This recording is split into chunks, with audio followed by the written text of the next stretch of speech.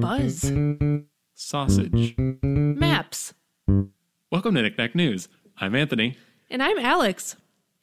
And my first story today is space news. And this is from NASA.gov. The headline is NASA's new flying robots being in space for the first time. They're robot bees. They're space bees. Okay, being. Yeah. I was going to say, that's some interesting grammar. That was why. Yeah. Bees are known to be both busy and hardworking, and NASA's new free-flying space robots called Astrobee will soon have the same reputation. Unlike bees that live on Earth, the robots will do their work flying alongside astronauts inside the International Space Station and will play a critical role in supporting innovative and sustainable exploration of the Moon, Mars, and beyond. Astrobee is a free-flying robot system that will provide a research platform for the orbiting laboratory. The system includes 3 robots named Honey, Queen, and Bumble. That's delightful. As well as a docking station for recharging. Bumble, Is it shaped like a flower? No, it's shaped like a box, actually. Like a beehive? It doesn't look like a bee at all. Oh. Actually, I don't know why they're calling them bees. It's just it's like a flying box with like cameras all over it. Oh, the bees themselves are boxes. Yeah, it's like a robot that's like a square. The charging station. It's a cube, I meant. But the charging station, is it shaped like a flower? I don't know. I did not see a photo of the charging station. That's what I was hoping for. That'd be amazing. I just realized what you were. And actually, it would be even funnier if there was a bunch of little boxes flying to a flower. That's amazing. But I don't know. I did not see a photo of the charging station. Okay. Bumble and Honey both arrived on the International Space Station about a month ago and are currently going through a series of checks. Queen will join them in July. The main purpose of the Astrobee platform is to provide a zero-gravity testbed for guest scientists to try out new robotic technologies in space, said Maria Bulat, Astrobee project manager at NASA's Ames Research Center in California, Silicon Valley. Astrobee will prove our robotic capabilities that will enable and enhance human exploration. Performing such experiments in zero gravity will ultimately help develop new hardware and software for future space missions. Propelled by electric fans, the robots can fly and navigate automatically inside the space station using their built-in software and 6 cameras. So they just they fly around, which is awesome. So they're kind of like little drones, but since it's in space, they don't need to propel themselves off the ground. I think they just so. propel themselves around. Yeah. That's I think so that's cool. the idea. And they're also designed to assist astronauts in everyday tasks like housekeeping chores, monitoring equipment, performing inventory, and the idea is that they can free up time for the astronauts to do other tasks. And what housekeeping chores exactly does a small flying box? I don't know, but maybe it can dust. Oh, because it blows the dust Maybe off. it can just blow things. In space, it would just blow. Wait, is that a problem in space? Probably not. Yeah, dust settling isn't really a concern. I just realized that. I don't know. I'm just picturing these little boxes bumping up into the side of the space station, attempting to do something. I don't know. Well, maybe the monitoring the equipment, which I mentioned, maybe that was meant as a quote unquote housekeeping chore. That makes more sense. Yeah. So there's these little futuristic little drone robot things humming around in the space station, helping the astronauts. That's so cool. That's very sci-fi. I know. Sci-fi becoming real. I love it. Yeah. It's real. Space robots. It's the future. Yay. My next story is my first story, I guess, is food news.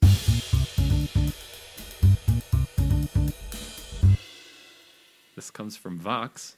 I don't know why I keep bringing these stories or starting with them, but I'm just fascinated by them. Little Caesars is the latest chain where you can try out meatless meat. Oh. Yeah.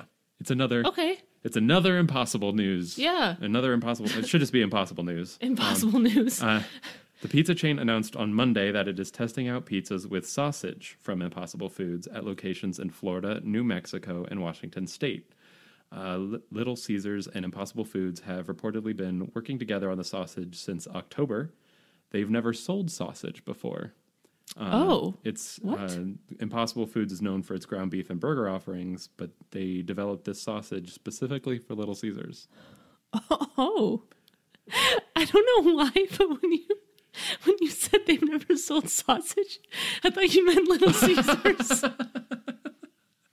New to Little Caesars, sausage. I was like, what? They're a pizza place. I should have specified. And then I realized a second later, but this is new to Impossible Foods, who are yeah, mostly known that for makes their more burgers. sense. So it's been an incredible few months for Impossible Foods and its competitors in the plant-based meat industry. We already know about the Impossible Whopper, but there's also White Castle, which has been selling Impossible Foods sliders. Carl's Jr. sells burgers from their competitor, Beyond Meat. And Qdoba announced that they'd be offering the Impossible Bowl and the Impossible Taco at all their U.S. Oh, locations. that's so cool. I didn't know Qdoba was still Yeah. around. Oh. Yeah, they are. Okay. They are. Well, they still, I've said this for a while, but they used to be, if you want queso, you go to Qdoba. Yeah. And now it's still, I feel like think if you you want still- queso, you still go to Qdoba. It's been a long time since I've been to Qdoba, obviously, because I thought they were all gone. But I remember their queso was actually queso, whereas Chipotle's is still weird cheese broth. It's weird. I don't like it. I don't like it either. It's too thin. It'll probably be a long time before these alternative meats can replicate the feel of a steak, even though engineers are hard at work at that. So Ooh. apparently that's something that they're working on. I'm very intrigued by a I would be steak curious option. to see if they could make that work. Yeah, that's probably a pretty difficult challenge. Yeah. In the meantime, they're finding their niche with burgers and ground beef, and now sausage. Cool. So that's another Impossible Foods item on the lineup. We have to get one of these things do. and bring it in here, I right? still haven't tried any of this meatless meat. Like I said, it's been a while. I have, but it's been a while. But we should try it on the show. That'd be so fun. Yeah, we should. We'll have to do that soon. Do a blind taste test. Yeah. Okay, my next story is actually also food news. Good thing I just ate. This is from NPR. This one is not as lighthearted, I guess, but the headline is, It's not just salt, sugar, and fat. Study finds ultra-processed foods drive weight gain. Which is probably something we kind of knew already. But We just weren't willing to admit to ourselves. So I learned today that there's a difference between processed foods and ultra-processed foods. Did you know this? No, so I'm also learning this. Yeah, so there's two types of processed foods. Processed foods are foods that are made, so like bread, and ultra-processed foods are craft singles. Yeah. No. Ultra processed is basically like there's multiple processing steps. So it's not just like one or two. I don't know what the threshold is, but It's not just one. okay. So over the past 70 years, ultra processed foods have come to dominate the US diet. These are foods made from cheap industrial ingredients and engineered to be super tasty and generally high in fat, sugar, and salt. The rise of ultra-processed foods has coincided with growing rates of obesity, but is it something about the highly processed nature of these foods itself that drives people to overeat? A new study suggests the answer is yes. Oh, good. The study, conducted by researchers at the National Institutes of Health, or NIH, is the first randomized, fully controlled trial to show that eating a diet made up of ultra-processed foods actually drives people to overeat and gain weight compared with a diet made up of whole or minimally processed foods.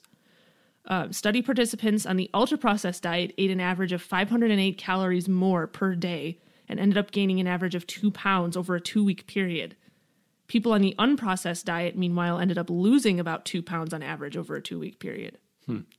So this is a quote. The difference in weight gain for one group and weight loss for the other during these two periods is phenomenal. We haven't seen anything like this, says Barry Popkin, a nutrition professor at the University of North Carolina. It's been a while since we've had a name that good. know. That's very Barry good. Popkin. Barry Popkin. Isn't that amazing? I knew you would like that. Yeah. It's Mary Poppins' cousin. We love you, Barry. The University of North Carolina, who has studied the role of ultra-processed foods in the American diet, but was not involved in this current research. The dean of Tufts University Friedman School of Nutrition Science and Policy agrees that the findings are striking. He says what's so impressive was that the NIH researchers documented this weight gain, even though each meal offered on the 2 different diets contained the same total amount of calories, fats, protein, sugar, salt, carbohydrates, and fiber. Like, it was super controlled. That must have been some puzzle to solve to make 2 diets, like with those like categories of food, but the same nutritional quality. Yeah. So what they did is they actually had the participants like stay at their facility at the NIH, and all their meals were prepared for them. And so they were like very specifically controlled with like what was in the food. So all of that weight gain is attributed to the fact that it was just this highly processed food. Yeah. Because they weren't, so if they were staying there, they weren't allowed to have snacks or anything. No, like they weren't, all of their food was completely controlled, and they monitored like different things like their hormone levels and like all sorts of like biological stuff. Oh my God. And the only variable was that the one group was eating this highly ultra processed stuff versus like the same actual nutritional content, but just in not ultra processed form. Insane. That is right? That is so cool. I love science. Well, I love science too, but I actually liked this because it was like kind of very targeted towards like one variable, you know? And it's like, okay, let's actually look at like, okay, if these people eat a diet that arguably has all the same, like, well, people say like, oh, it's like fat and carbs and whatever. Mm-hmm. Well, these people ate that diet of the same stuff. Macros, like it's the same macros, yeah. But it just was so like in Whole Foods and stuff instead of the. That's like the purest science. Just like change one variable and see what happens. That's what they did. I love it. So they found that the ultra processed actually was like causing it, and they went into more details about why, and they think it actually was because the nature of the food actually like people ate more, like they felt like they needed to eat more. But that doesn't explain these people because you said they weren't allowed to eat more. So I think what they did is they actually let them eat like a little bit of like different amounts, but they knew like exactly what people ate to like. Okay. So they could control for that. Okay. If that makes sense. Yeah. So they let them choose like how much of it they wanted to eat. So they weren't forcing them to like eat any specific amount of it necessarily. Okay. That makes sense. So it discussed how like the people in the group with the ultra processed actually like it took more food for them to feel full, basically. And it was like they ended up just eating more calories because of that. Yeah. Interesting.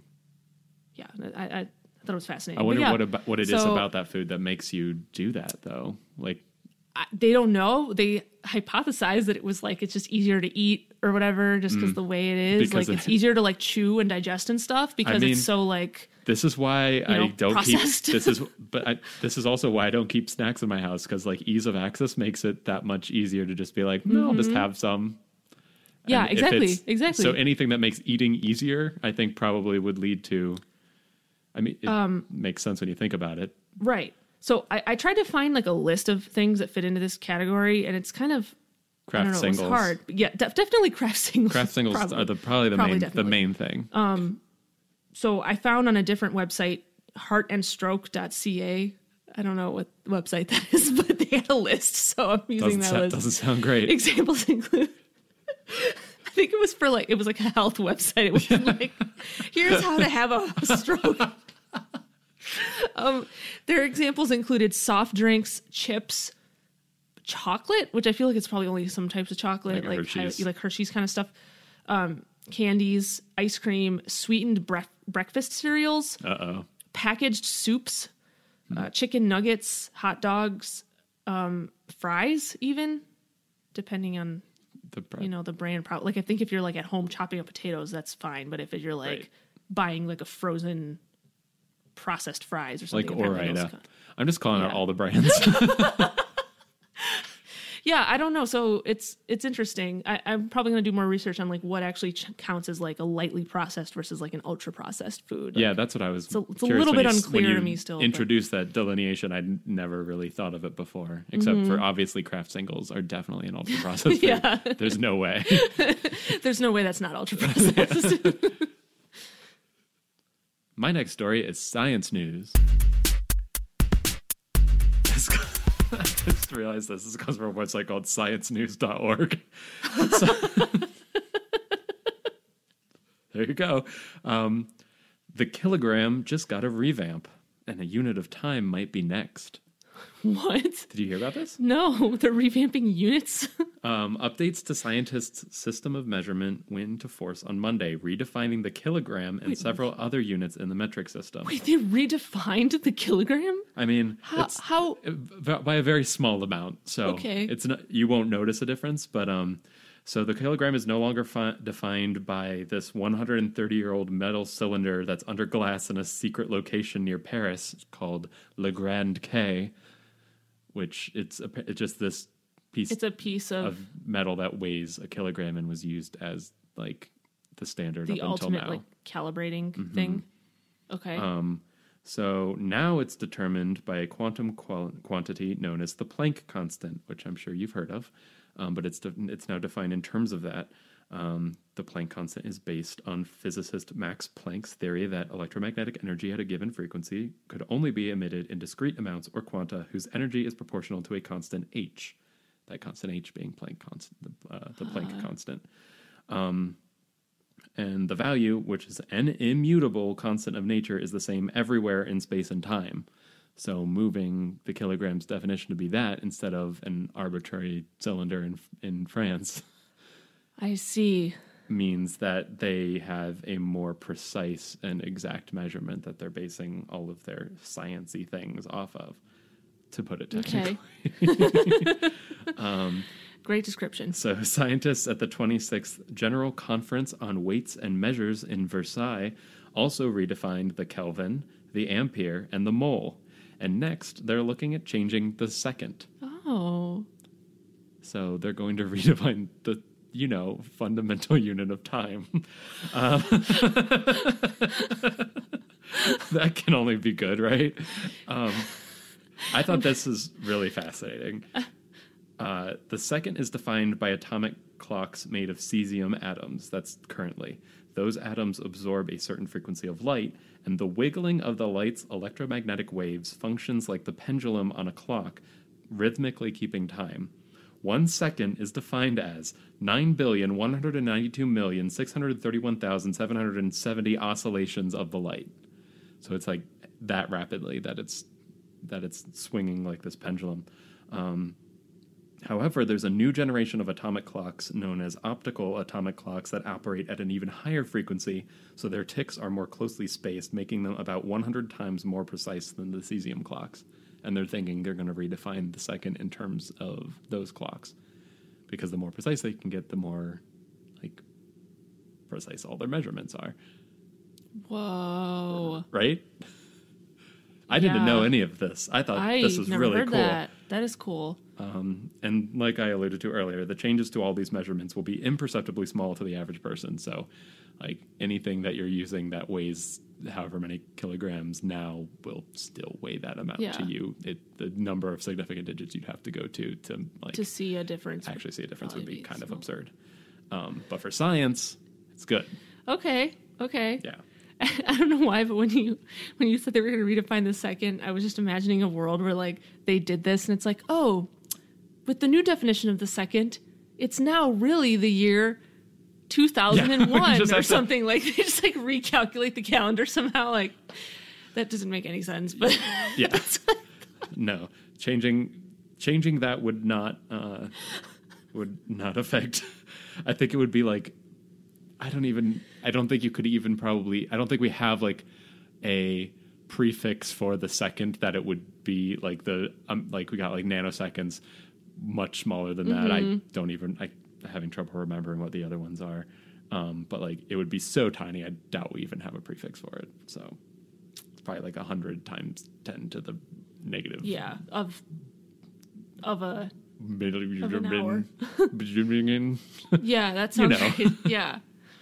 I'm a scientist. That's cool. That's cool. Yeah, I thought so. So yeah. they just can do that, apparently. Maybe they will use this to redo that experiment where they sit for 14 years and watch the clocks. Do you remember when we talked about that? Yes. They could do that experiment and have even more precise measurement of time. It's true. Wow. Maybe they will. Yeah. They probably will. I don't know. It's a really long time. But Who knows? Yeah, they're looking at changing this in the 2020s, like so the next decade, okay. the second. But the other ones, Gotcha. the other ones went into effect today, actually, Monday when we're recording. Oh, So cool. the kilogram is now different.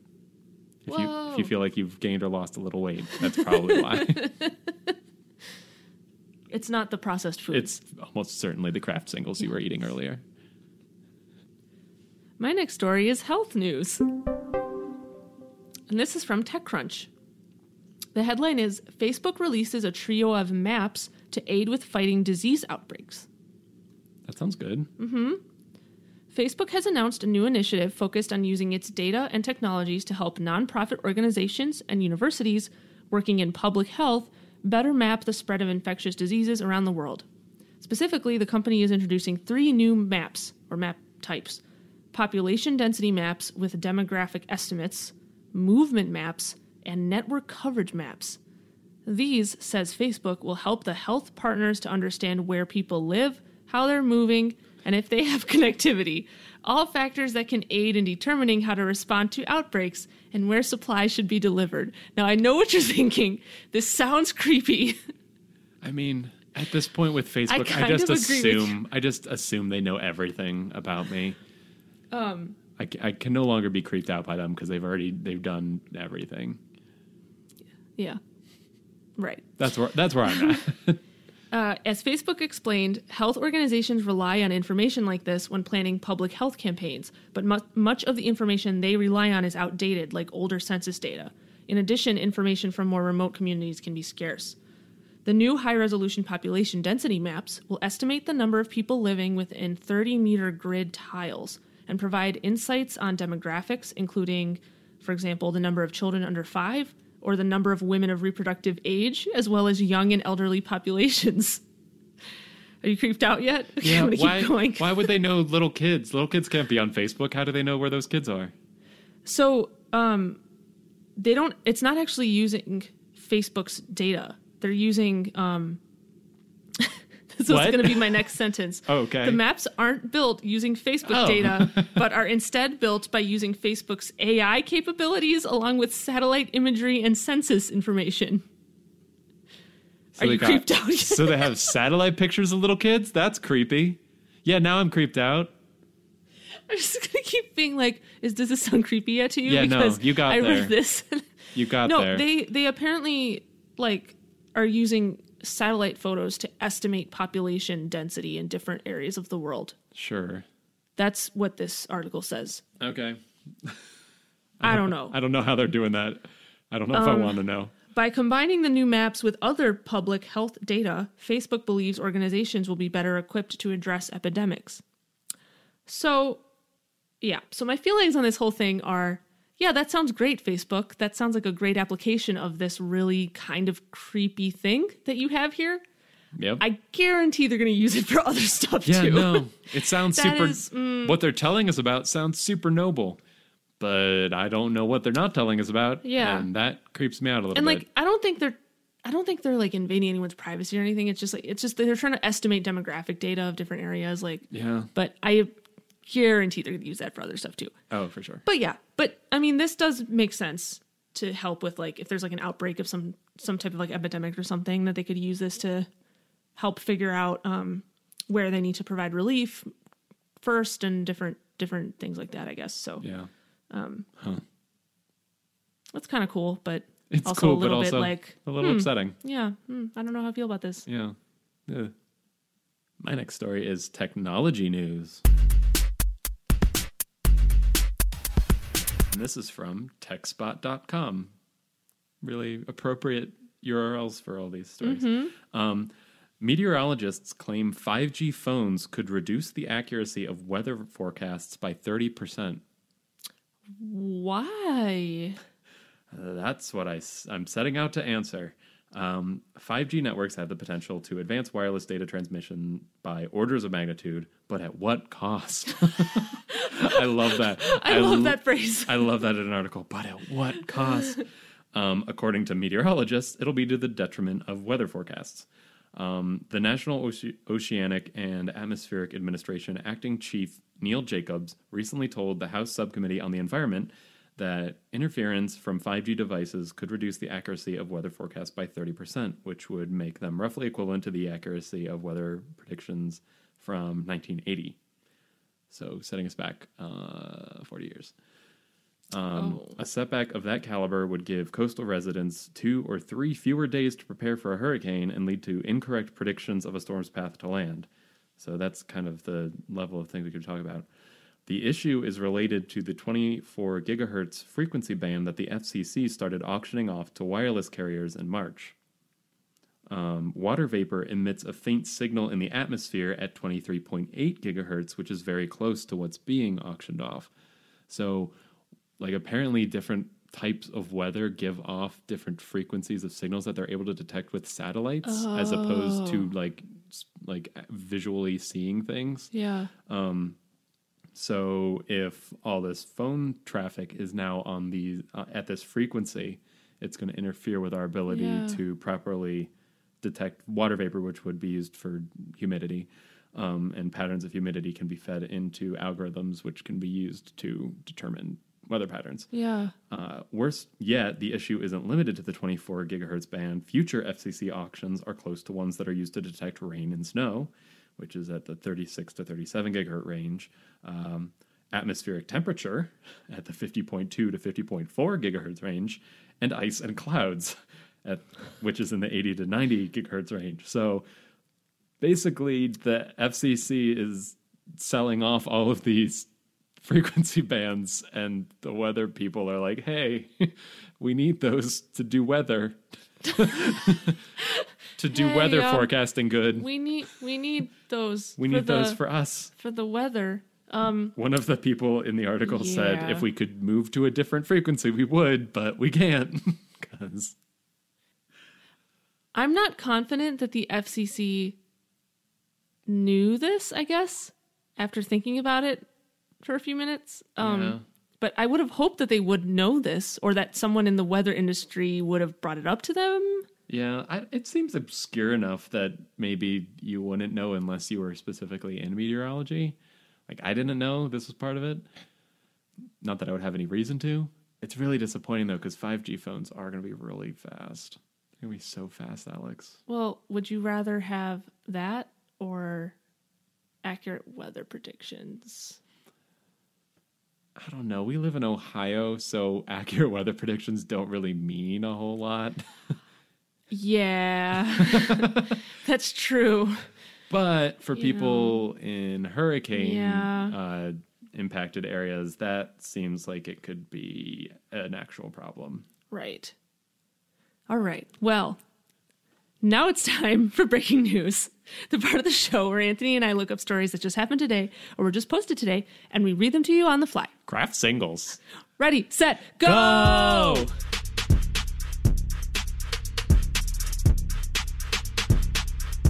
Okay, I found something on abcnews.com, and the headline is Great White Shark Spotted in Long Island Sound for First Time Ever. Very close. So those aren't supposed to be there. They're not supposed to be there, I guess. Ooh.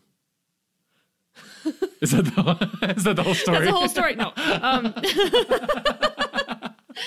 A sub-adult great white shark measuring nearly 10 feet long. That's what it says, a sub-adult. So a juvenile. I don't know, maybe it's an adolescent. It's a teen. It's like a young adult. It's like a in cool the 20s. Cool teen shark hanging out. Teen shark hanging out in Long Island. Teen shark loitering. It's a great white shark measuring nearly 10 feet long.